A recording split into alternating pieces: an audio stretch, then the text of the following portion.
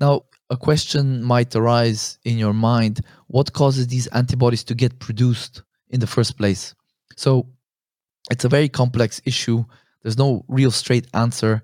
There are many pathways to how autoimmunity develops in the body. We're all so unique on a genetic level, on a metabolic level, and each one of our environments is very different. So we have different susceptibilities.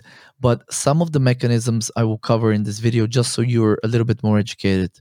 One way that autoimmunity can develop is via a process known as cross-reactivity or molecular mimicry.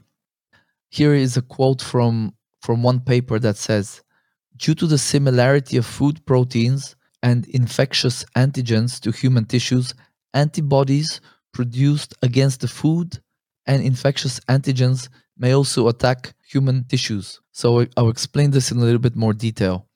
Basically, a cross reaction is when an antibody for like an antigen for, say, a bacteria, a pathogen, also reacts with one of our own tissues.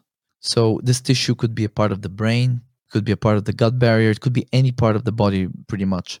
And this happens when the antigen and our tissues share similar structures. So in a sense, the antibody gets confused. It mistakes our own tissue for the bad guy, let's say. And here is an illustration that kind of conveys the concept. If you look on the top left, this is an antigen for a part of gluten. The gluten is a protein in grains that is known to be cross-reactive. So we have the antigen there. It's like a little triangle in this very simple illustration. And then we have the antigen binding site on the antibody here, looking for that shape, this little triangle here. So these are the antibodies here looking for this antigen. And what's happening here on the right is we have a brain tissue, let's say, with a similar looking part that the antibody mistakes. So what's happening is the antibody is looking for this part of gluten, gliadin.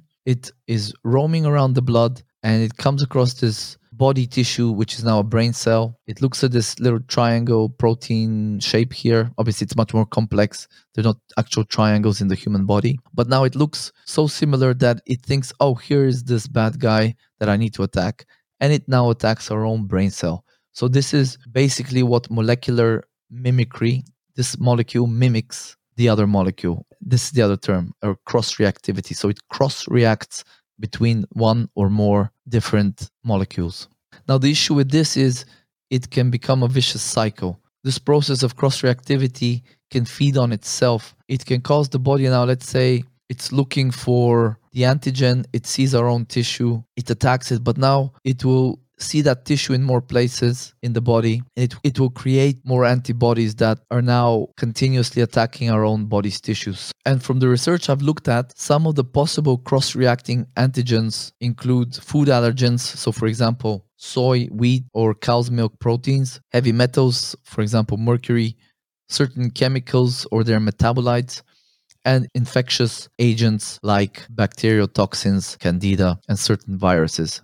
So as you can see, a lot of the same things keep coming up. So heavy metals, chemicals, they can cause issues for us in many different ways, not just intestinal permeability, not just causing inflammation, but in this case, they can even contribute to autoimmunity. This is why later we'll be working on reducing your child's toxic exposures. We'll be identifying food sensitivities and removing potential cross-reacting foods from the diet and so on.